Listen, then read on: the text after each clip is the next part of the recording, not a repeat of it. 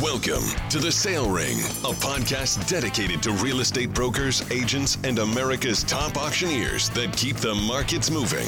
Join your hosts, Sean and Trina, as they talk with most successful realtors, marketing and technology experts, investors, and influencers. Welcome to The Sale Ring.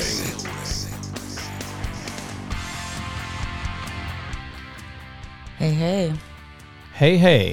And we're back. I got another episode. This one's going to be it's going to be fun and interesting because we're going to talk about my favorite topic in the whole world, auctions. Mm-hmm.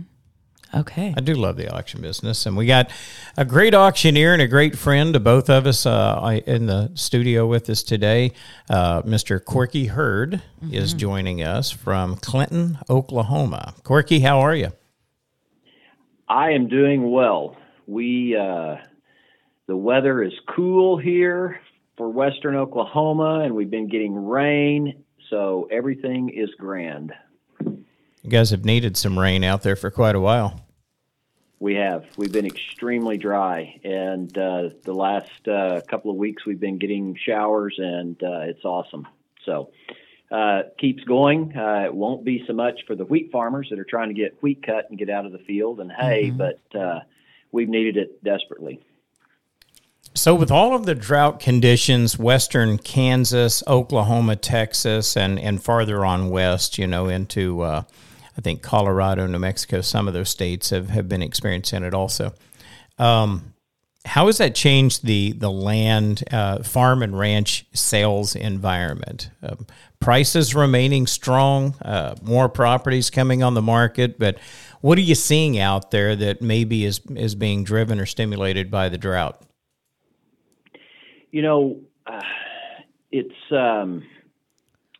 earlier, before it started raining a little bit, it was a little bit more of attitude, and which I understand with farmers and ranchers. It was dry, and they were having concerns again about hay and all of this, and so we had a couple of sales that I felt like were off just a little bit, not much, but just a little bit. And but then we had a few others that just were barn burners. And so it's been a very sporadic market, what I would call it. What we've experienced the last few years has been out of the norm, and it's been good. And so far it's remained strong. It really has. But it was starting to, it was really getting dry, and it was really starting to wear on people's nerves and their thought processes going forward. But we've gotten rain now, and everything is extremely green. It's been cooler. They're getting a lot of hay down, and so things are looking good right now. And so hopefully it continues on.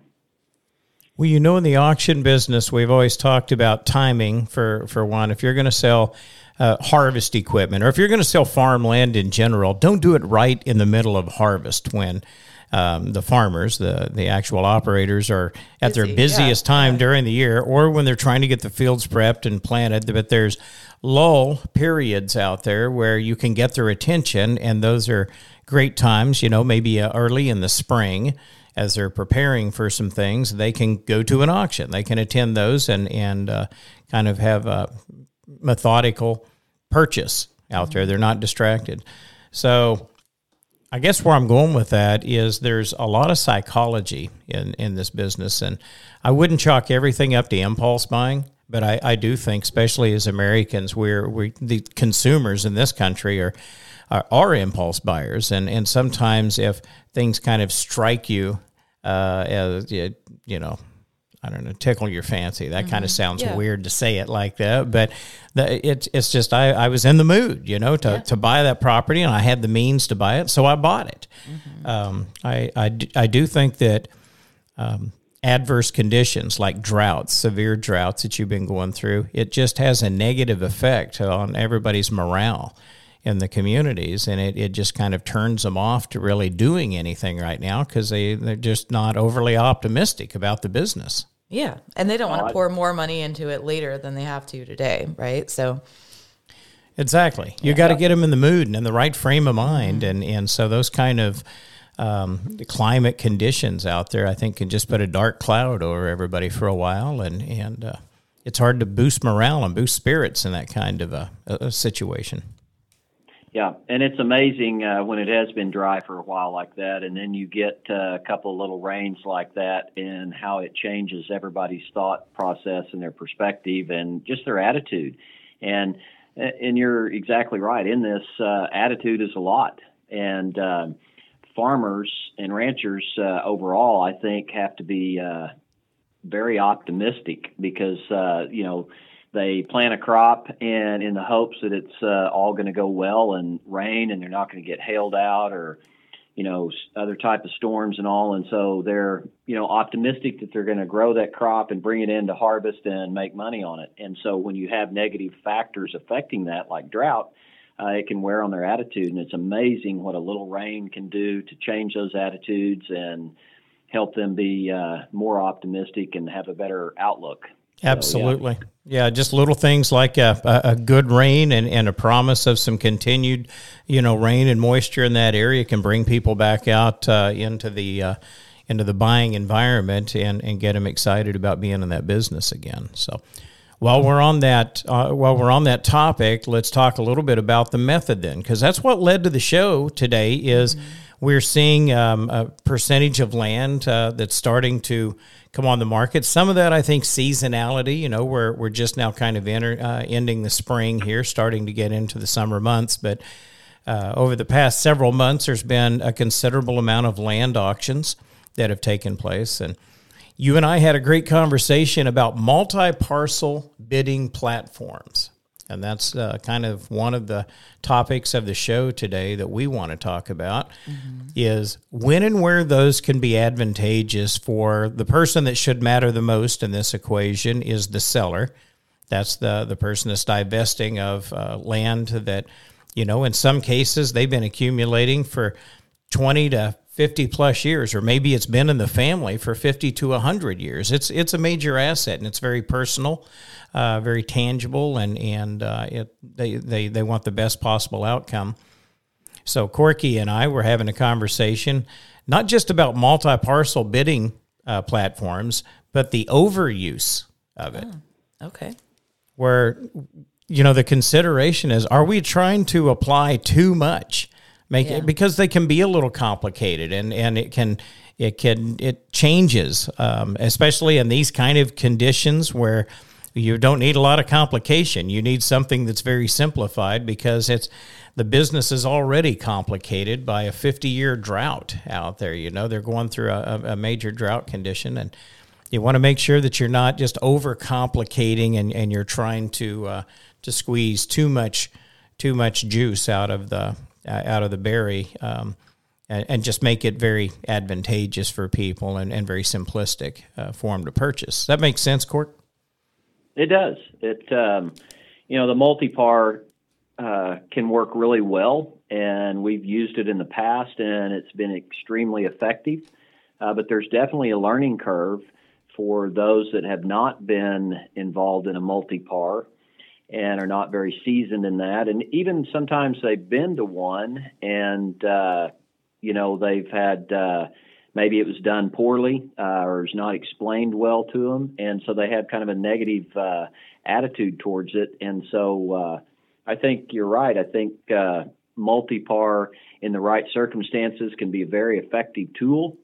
But sometimes that tool's been overused, or it's been used by auctioneers that don't fully understand the multi-par system and how to work it and how to explain it to, the buyers out there. And a lot of times, and you and I have worked several multi-par sales together, and we've got one coming up that we're going to work together. But when it comes to a multi-par, I think what is the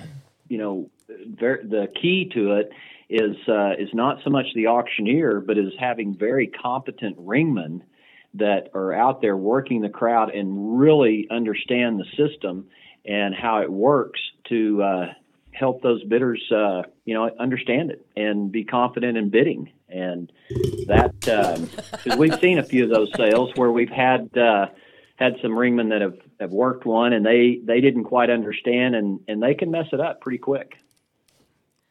I'm sorry. I'm listening to everything you're saying. I didn't mean to laugh in the middle of that. Sean's playing with a pen. There's a circus going on in the studio while you're talking right now. So, okay. But you are 100% in tune with that. And Corky, you and I have talked about this a zillion times.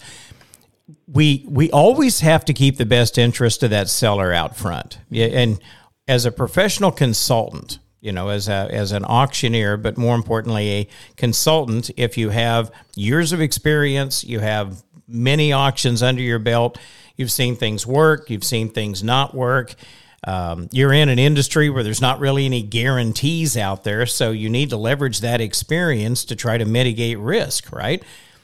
As a consultant, we have to always keep that seller's needs out front. Well, what auctioneers, in my opinion, have done is they've used the multi-parcel bidding platform as a point of differentiation for their company. Mm-hmm. It's like, well, we can do this and our competitors don't do this. Well, that's great. That's great. But are you trying to sell me a pair of shoes when I need a boot? Yeah. Right now, just because you offer that doesn't mean that is the best scenario for what I'm trying to achieve right now. And we have a tendency to force that square peg in that round hole. Mm-hmm. Would you agree with that? Oh, I definitely agree. And, I think with the advent of the online bidding platforms that have come into play now, that's even more relevant today than it was, 10 or 15 years ago, when you didn't have the availability of, say, an online bidding platform where you can sell individual parcels and link them together where they all will close simultaneously, so a person can bid on multiple parcels just like a multi-par. And so it has changed. And so I think you need to definitely look at that. And, you've got to keep in mind what is best for your client. And I think sometimes as auctioneers, you're exactly right. We're trying to differentiate ourselves from our competitors, or, and we're trying to win the business, and we're offering something that maybe is not in their best interest just to win that business. So for clarification, anybody that's listening to the podcast today and said, well, what is multi-parcel bidding platforms? What is the difference? I understand offering something that's been subdivided or subsected into individual tracts, smaller units, but what is multi-parcel bidding? And really the key point of differentiation from, and let's just say hypothetically you have a farm and you have carved that into 5 individual tracts, and you can offer those tracts 1, 2, 3, 4, 5. Somebody sitting in the audience says, well, I can't use tract number 2 if I can't get tracts 3 and 4 to go with it. Let me say that a different way. I don't want to be put into a position where I end up having to be, I'm the high bidder on tracts 3 and 4, but tract number 2 went way beyond my means where it doesn't make sense financially for me to purchase it. And now I'm stuck with 3 and 4. My intent was to buy 2, 3, and 4 together or to not buy any of it. So what a multi-parcel bidding platform allows you to do is to create a combination of those individual tracts. When you can create a combination, now you're in a position where you can only bid on that component, that element of 2, 3, and 4 together or nothing. So whatever the individual bids are, let's say they're $50,000 a piece on 2, $50,000 on 3, $50,000 on 4. If you were to add those together, you're at 50, 50, 50, and it's $150,000, and you say, I will give $160,000 to own all 3 of those tracts, and you're bidding in competition of people that want to bid on the individual tracts or a different combination that would include 2, 3, or 4. So that is really the only difference, and there's a fine line. I would say a very, very thin fine line between the need to utilize multi-parcel bidding platforms and the need to just say, we have a 5-tract auction. Yeah. And we're going to listen. Buy 1 or buy 5. If you want to be the high bidder on 2, 3, and 4, for most instances out here, it would be advantageous in a lot of circumstances for the seller if the arrangement was you need to be the high bidder on 2, 3, and 4. You're going to stimulate the competition in the room to have to step up, and you're making it. Is there a little bit more risk for the person that's bidding on that wants 2, 3, and 4? They don't want anything. Well, you don't really have that opportunity in this auction. So yes, there's a little more risk, but if they want to buy property at the end of the day, step up. Buy property, be more competitive on track number 2, and you're going to own all 3 of those, right? So take us through what's your thoughts about what I just said? I would love to get your take on that. Well, I think you're exactly right. And so, there's been instances, let's say you've got those 5 tracts, and one tract has maybe has improvements on it, a home, some barns, some nice pens, something like that. And if a guy comes in and bids on that and has it in combination, well, it may affect that tract, and it actually bring less than if it was a standalone tract where somebody just wanted the house and pens and, say it was 20 acres. And, if that was sold separately, it's going to bring more money than it would if it was in the combination of that. And so if it's able to be bid up higher as an individual tract, then it's going to be tough for that other guy to come in and sweep that back into a combination bid. And so I think you've really got to look at it, and you've got to study it and understand the process to know if it's going to be the best thing for, your seller. See, that's what I was trying to get at. That's the root of the conversation, because we sometimes say, well, we can do multi-parcel auction. It's not a question of whether you can do multi-parcel. It's a question of whether is it more advantageous to have a multi-parcel auction for this particular client with this type of property in this particular scenario.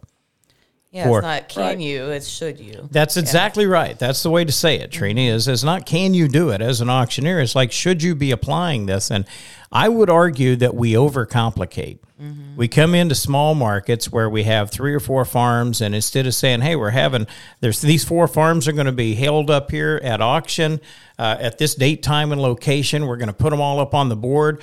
We're going to open the bidding. The bidding will remain open on those tracts. And when we close this auction, we'll close it all simultaneously. And, for the people in the room say, well, what happens if I want to just buy farms 3 and 4? You need to be the high bidder on 3 and the high bidder on 4. Yeah. Get in there and bid. Get in there and compete. That's why it's an auction. Well, what happens if I get outbid on 4? Then you just own 3. Yeah. Yeah, it's you got outbid. That's how you may need work. to open your pocketbook a little wider, because that's how an auction works. Is if you get outbid, you don't get to take it home. Somebody wanted it more than you. Yeah. So there's some instances I've seen where we have been in true multi-parcel auctions, and people had the intent to buy 3 tracts together. One of those tracts was very desirable, and I'm thinking of an auction in the last couple of years where this is the case. This is a real-life situation. One of the tracts was very desirable, and the individual bidding on that one tract was just astronomical. It just elevated the bidding, the price point on that, to where it was ridiculous. It did not make sense to purchase it at that price. What that was is a few people in the room that had some old money, family money, and they were determined that the other team was not going to get to own that tract, and they just blew that one out of the park. The person that was bidding on that in a combination ended up not being able to keep that one tract in their 3 or 4 tract combination. There are 3 or 4 other parcels. I forget now, there was more than one. There was 2 or 3 other parcels, and they were trying to put, let's say, tract 2 with it. Tract 2 just goes off the charts. Mm-hmm. They still ended up buying the other 3 tracts, or the other 2 tracts, whatever it was. So what I'm saying is the multi-parcel bidding platform does not solve against that, where somebody can be that rigid and say, if I can't do this, then I don't want any of it. There are scenarios where you come into the auction with that preconceived notion that this is it's all or nothing, and you end up buying 2/3 of what you thought you were going to buy. Yeah. Right. it just, again, we're impulse buyers. We come in there with a battle plan, and sometimes the enemy attacks from the left instead of the right. We have to change our battle plan on the fly. That's how business works. Right. And years ago, and there's still auctioneers that do that. You have, a couple of different pieces, and you sell them individually, and then you pause the bidding, and then you do it all together as one whole package.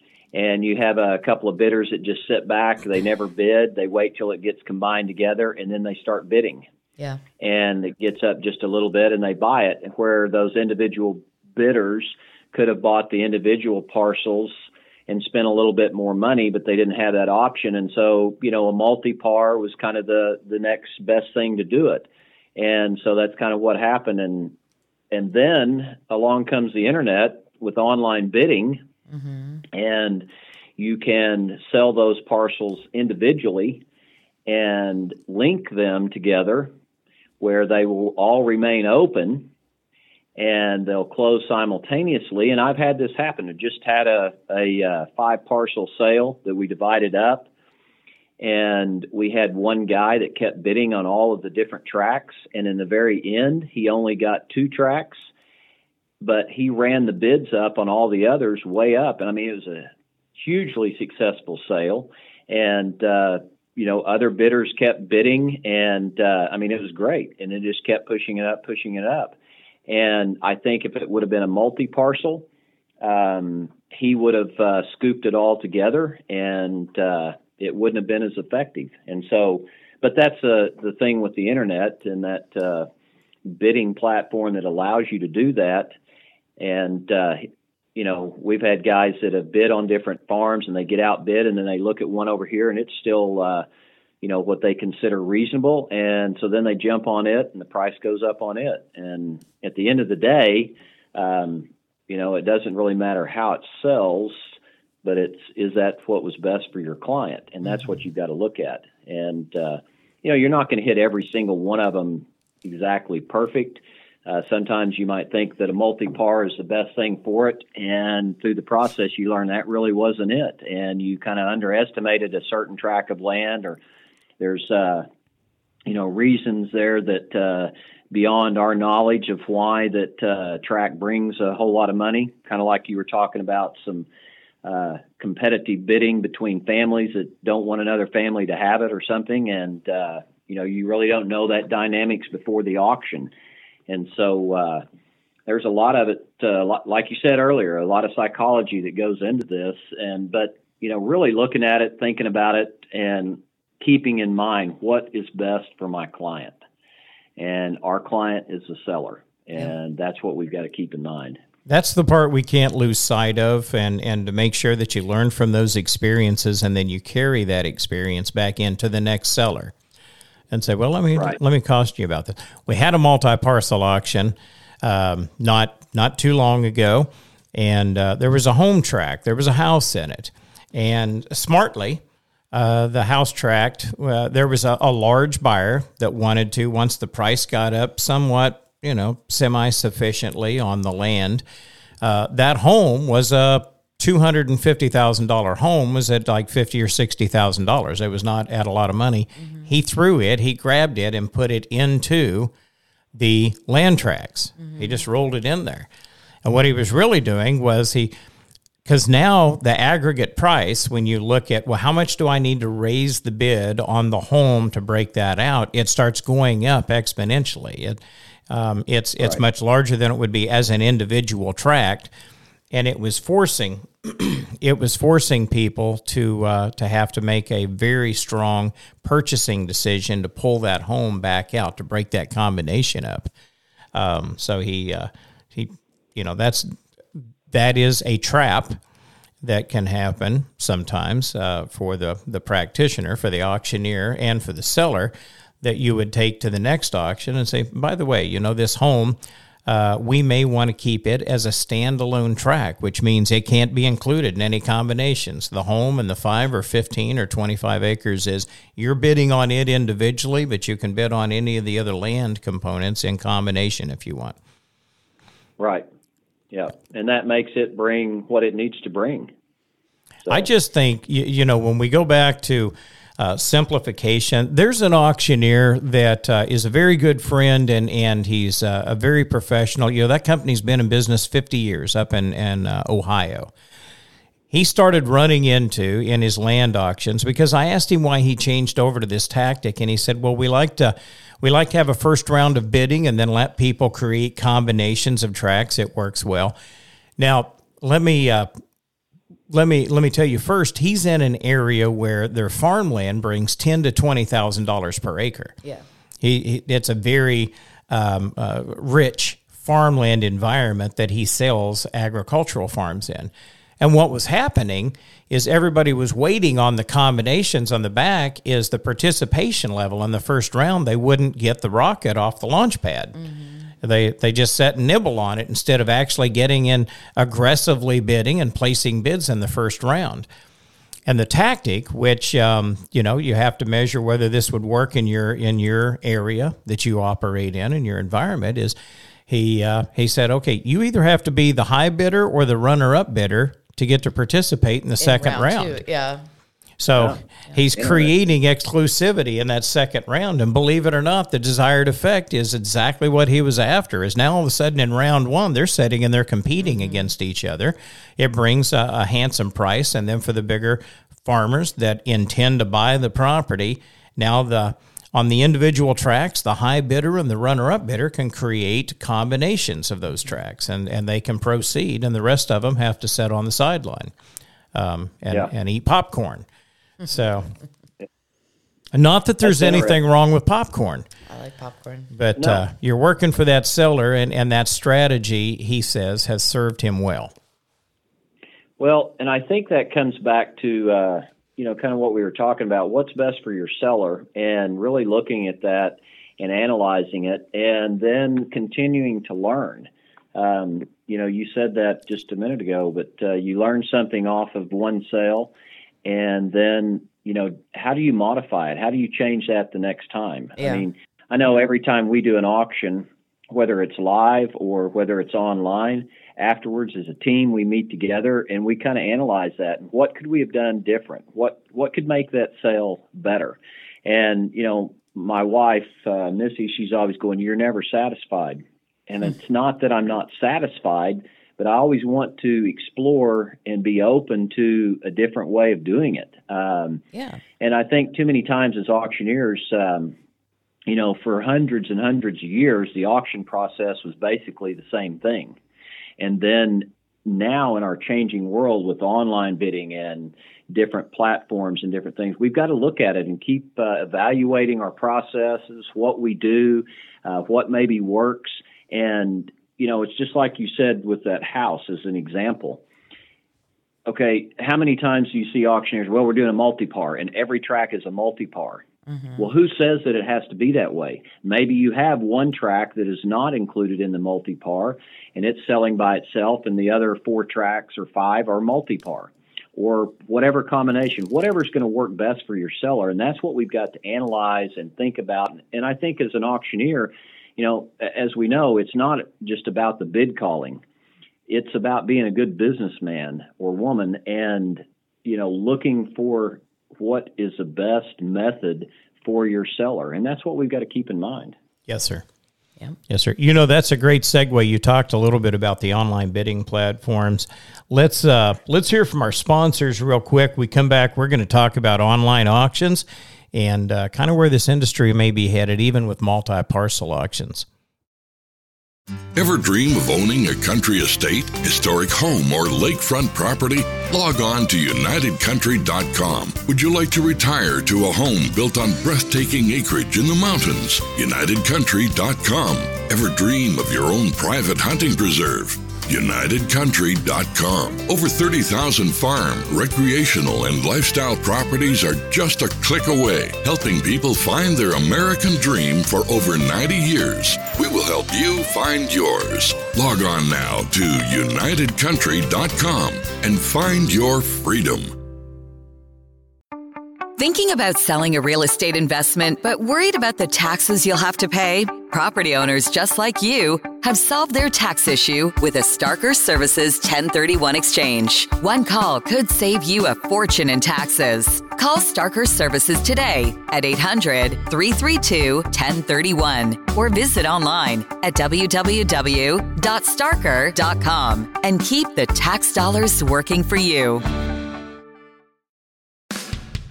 Are you looking for heavy equipment but unsure where to start? Then you need to check out auctiontime.com. Buying great equipment has never been easier than bidding online at auctiontime.com. What are you waiting for? Online auctions are closing every Wednesday, so register and start bidding today.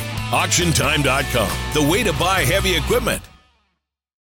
Crude oil, natural gas, coal. Buying and selling minerals is a breeze when you have the right energy professionals on your team. Mineralmarketing.com is a leading resource for America's mineral owners. Whether you're wanting to lease or sell your mineral rights, Mineral Marketing has you covered. Mineralmarketing.com, the oil and gas marketplace.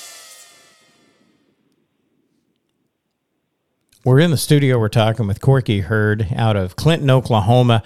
Corky's been a professional auctioneer and for a lot of years and conducts a lot of land auctions. We're talking about multi-parcel auctions and the use. And right before the break, he had mentioned online auctions and the online component, which has dramatically shifted, the auction industry over the last 15 plus years.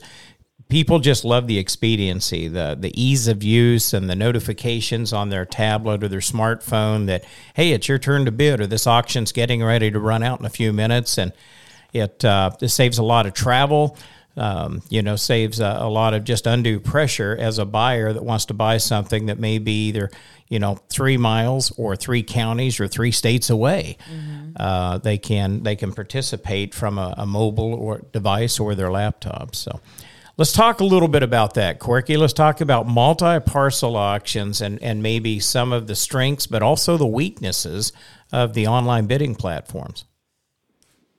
Okay. Well, there are a few programs out there that are online only multi-parcel, but it's extremely difficult. Yeah. And it's kind of a hard, confusing thing.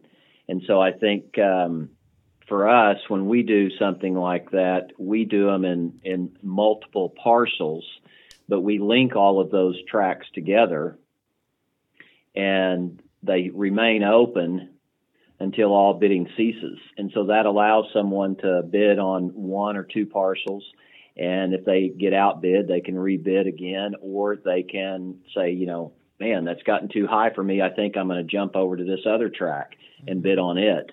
And it's working really well. And I think, that as far as the online portion of it, I think that's what I like about it and what really works. I think what's interesting about it, early in the show we were talking just a little bit about sometimes having to schedule your auctions where you don't want to be right in the middle of harvest or hay season or something like that. And with online, you can have people that are sitting in their combine and mm-hmm. still bidding on a piece of property. And they like that. I sold one a while back, and the guys bought it, and he was working cattle the whole time, and he never quit working. He would watch his deal and it'd ding, and he'd bid again and keep working cattle. And he loved it. And so it does have advantages, and then sometimes there are disadvantages too. So, well, the speed and the ease of use, as you pointed out, is everybody's going to, the convenience factor is what everybody's mm-hmm. after. Right. They want it more convenient. But one of the challenges out there, obviously, is where true multi-parcel auctions allow you to create custom combinations of tracts. Mm-hmm. 5 tracts, right. 10, 50, or 100 tracts in this auction. And you may say, I want to buy 81 through 89, those number of tracts. I want to buy tract 81, 2, 3, all the way up to 89 together as one combination. And then tract number 80 or 81 gets way too high, and you say, well, pull that out 82 through 89. I want to keep that in a combination. Those kind of automated, those bidding platforms, the complexities of that, and allowing people to participate at that level without some interaction from a professional side. Now, before you do that, or have you considered this? You had also bid on these other tracks. If that combination over here is broken up, you're back in the lead. Yeah. On these tracks. Even if you don't change your bid, you're still the individual tract buyer. It was put in a combination. It took you out, a bigger combination, but if nobody bids on tract 20, over here by itself, and that combination that it's in right now is broken up, you're still back in the lead on that as an individual. That kind of communication is really difficult for people that are novice or over the computer, to try to communicate that with. So what I like about what you said and the platform, for example, HiBid that we use, where you can have 5 or 10 tracks or whatever the amount of tracks are, you link all of them together, meaning that none of those will close until all of the bidding has ceased on the other tracks. All of them, yeah. Yep. Once everybody's finished bidding and no more bids come in for a certain amount of time that's pre-described, maybe 2 minutes, 3 minutes of just quiet, no bidding, then they all close simultaneously. That doesn't allow the combinations, but allows people to be the high bidder on the combos that they want, on 2, 3, and 4, or 12, 13, and 14. Right. Yeah. And that's what is good about it, and what I really like about it, because in a true multi-parcel auction, like I said earlier, I want to reiterate that the key to that is having professional ringmen that are working the crowd, that are explaining this process to those bidders out there, that they are going to be the high bidder on that combination if it's pulled back, or on the individuals. And online, you can't explain that. Yeah. And it's tough to do unless they're very experienced and versed in that type of process. And so I think the high bid platform, like you said, that we use, and linking those tracks together, it's pretty simple. If you want those 3 tracks, you got to be the high bidder, and if you get outbid on one of them, then you got to bid again. Yeah. And if you get outbid, then that's your own fault. You just decided not to do it, and you're happy with the 2 that you got. So, Corky, in that scenario that you're talking about, would you maybe be using an online only, where there's not a live event, but the tracks are just loaded in an online bidding platform? That's what we use a lot of. Okay. And it's I know you've talked about this on that online only, but having a virtual component where you're actually bid calling and there's nobody in the room, but you're just bid calling virtually and having that interaction. And I like the thought of that. And I think it's more because, we're auctioneers at heart. We like that personal interaction with the people, and we're craving that, so to speak. With all of the online stuff now, it's like we don't get to practice our craft that we loved. But yet the downside to that is what about internet? What about their accessibility to high-speed internet? That's becoming more and more the norm than it used to be, but there's still people in rural areas that don't have fast internet. And so if you're trying to bid call and have that conversation, there's such a lag time there sometimes that, the bids are way on down the road and we're still back here calling a bid here. And that lag can create problems. And when a bidder is listening and they think they have the bid and they really don't. And so those are some of the problems that I see with it. And I just wonder sometimes if that's not our ego, that we want to be a part of that and do that. And we think that that's the best and the relevant thing to do. And I don't know that it always is. Well, the one thing that we have to ask ourselves is, you always go back, is it good for the client? So there are scenarios like that where maybe, yes, it causes, I think that I can, in my own heart, I believe I may be able to elevate the bid by talking about the property, in that impulse purchase, environment, in that decision-making process, I may be able to stimulate more competition amongst those bidders if I'm a good auctioneer. You know, if I really in my heart believe I think I can drive the price on this. Well, that's advantageous for the seller. Yeah. We have to make sure the protocols are in there, that we're very disciplined. And that audio communication, if it's delayed, that there's enough time that's clicking down that we've made that statement. Hey, Trina, you're currently in the lead. You're currently the high bidder, and there's still 2 minutes left. Plenty of time for that lag time for a delayed response out there for somebody to say, oh, I guess I'm out. Trina's in the lead right now. And, you have plenty of shelf life out there of that auction before it closes out, that everybody gets well informed. Message boards, sending out, instant messages to them, instant messages that just say, you're out right now. This bidder number 1004 is currently in. Mm-hmm. Yeah, I think that the protocols, needing to be in place, it's because it's important to, I think a lot of auctioneers that have conducted live outcry auctions to not be in a performance in front of that audience. So the question should always be asked, well, is what you're trying to do in the best interest of the seller? But if you can check the box on that, and it's good for the seller and it's good for the auctioneer, then maybe the pursuit is worth the effort.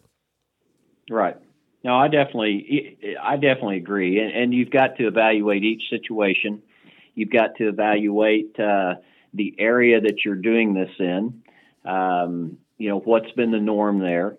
Doesn't mean that something can't change and be very successful, but some areas are more auction friendly than others. And so, and we've all been to small communities where it's a live event and, I'm a neighbor and you're a neighbor, and, well, I don't want to bid against you because I don't want Sean to be mad at me. Yeah. And so it actually holds down the competitive process.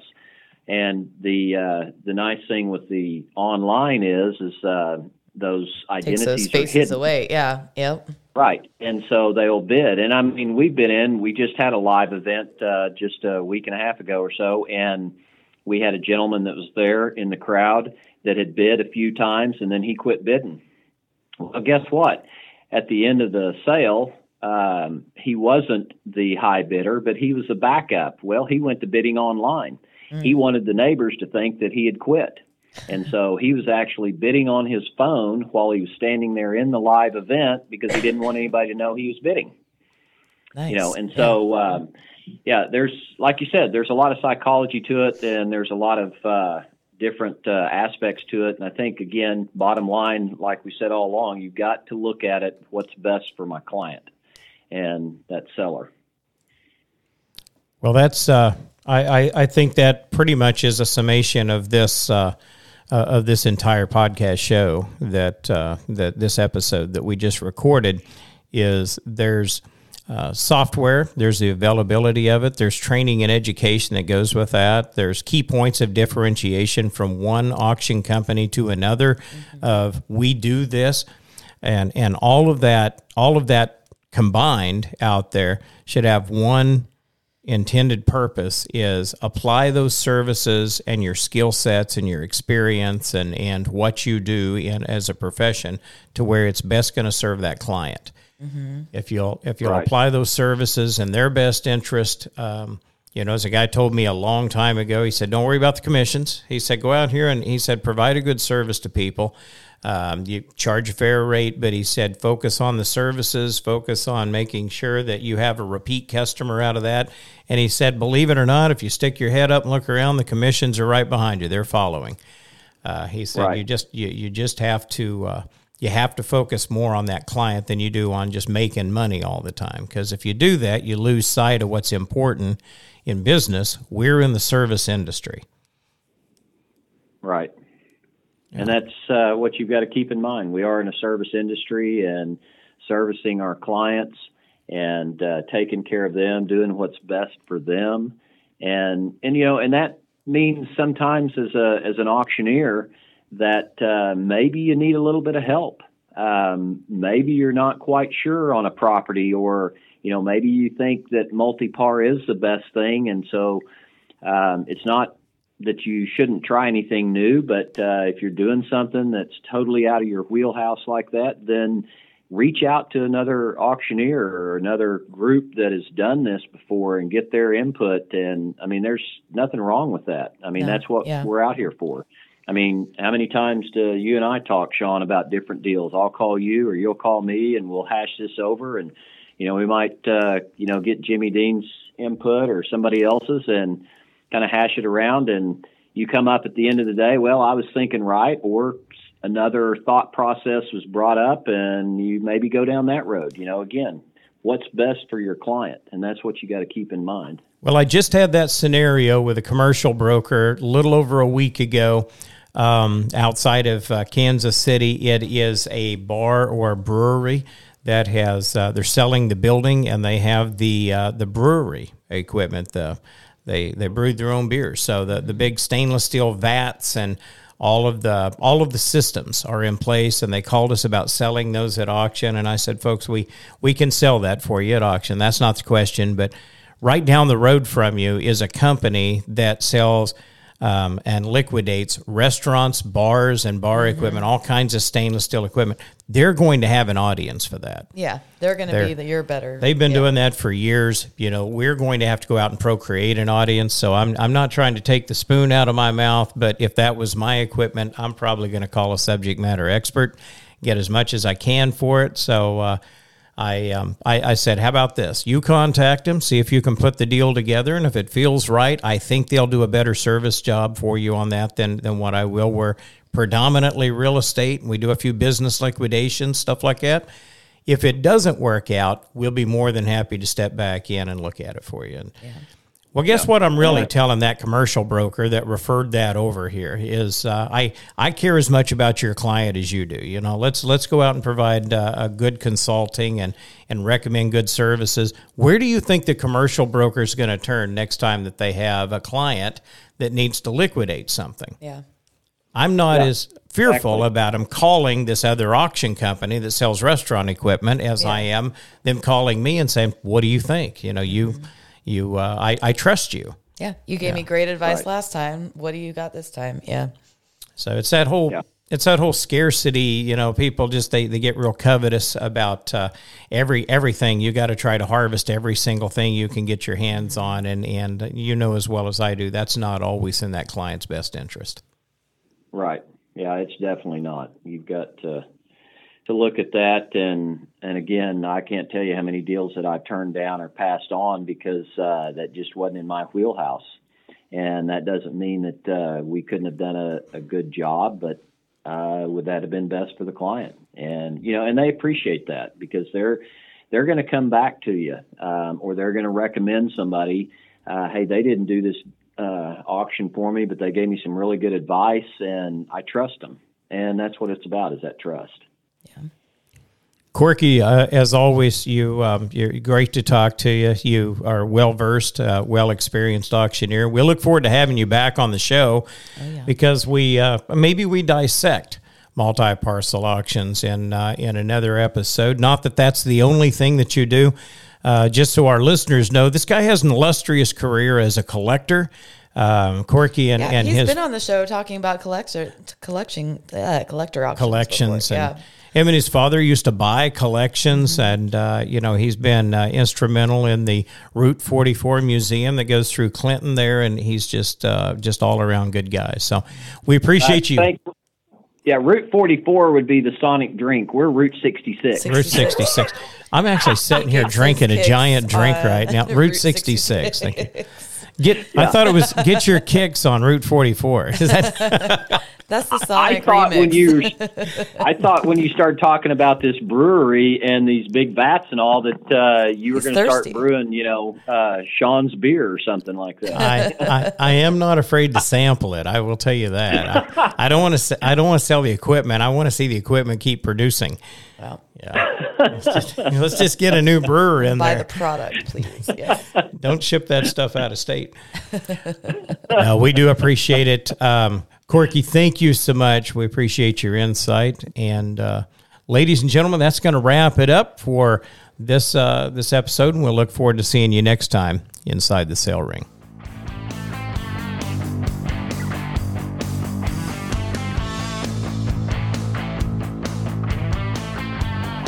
Thank you for joining us for today's show. To access all resources and links mentioned in today's show, head over to www.thesalering.com now. We appreciate your feedback and encourage you to share the show with other industry pros like yourself. Join us next time as we meet you inside the Sale Ring.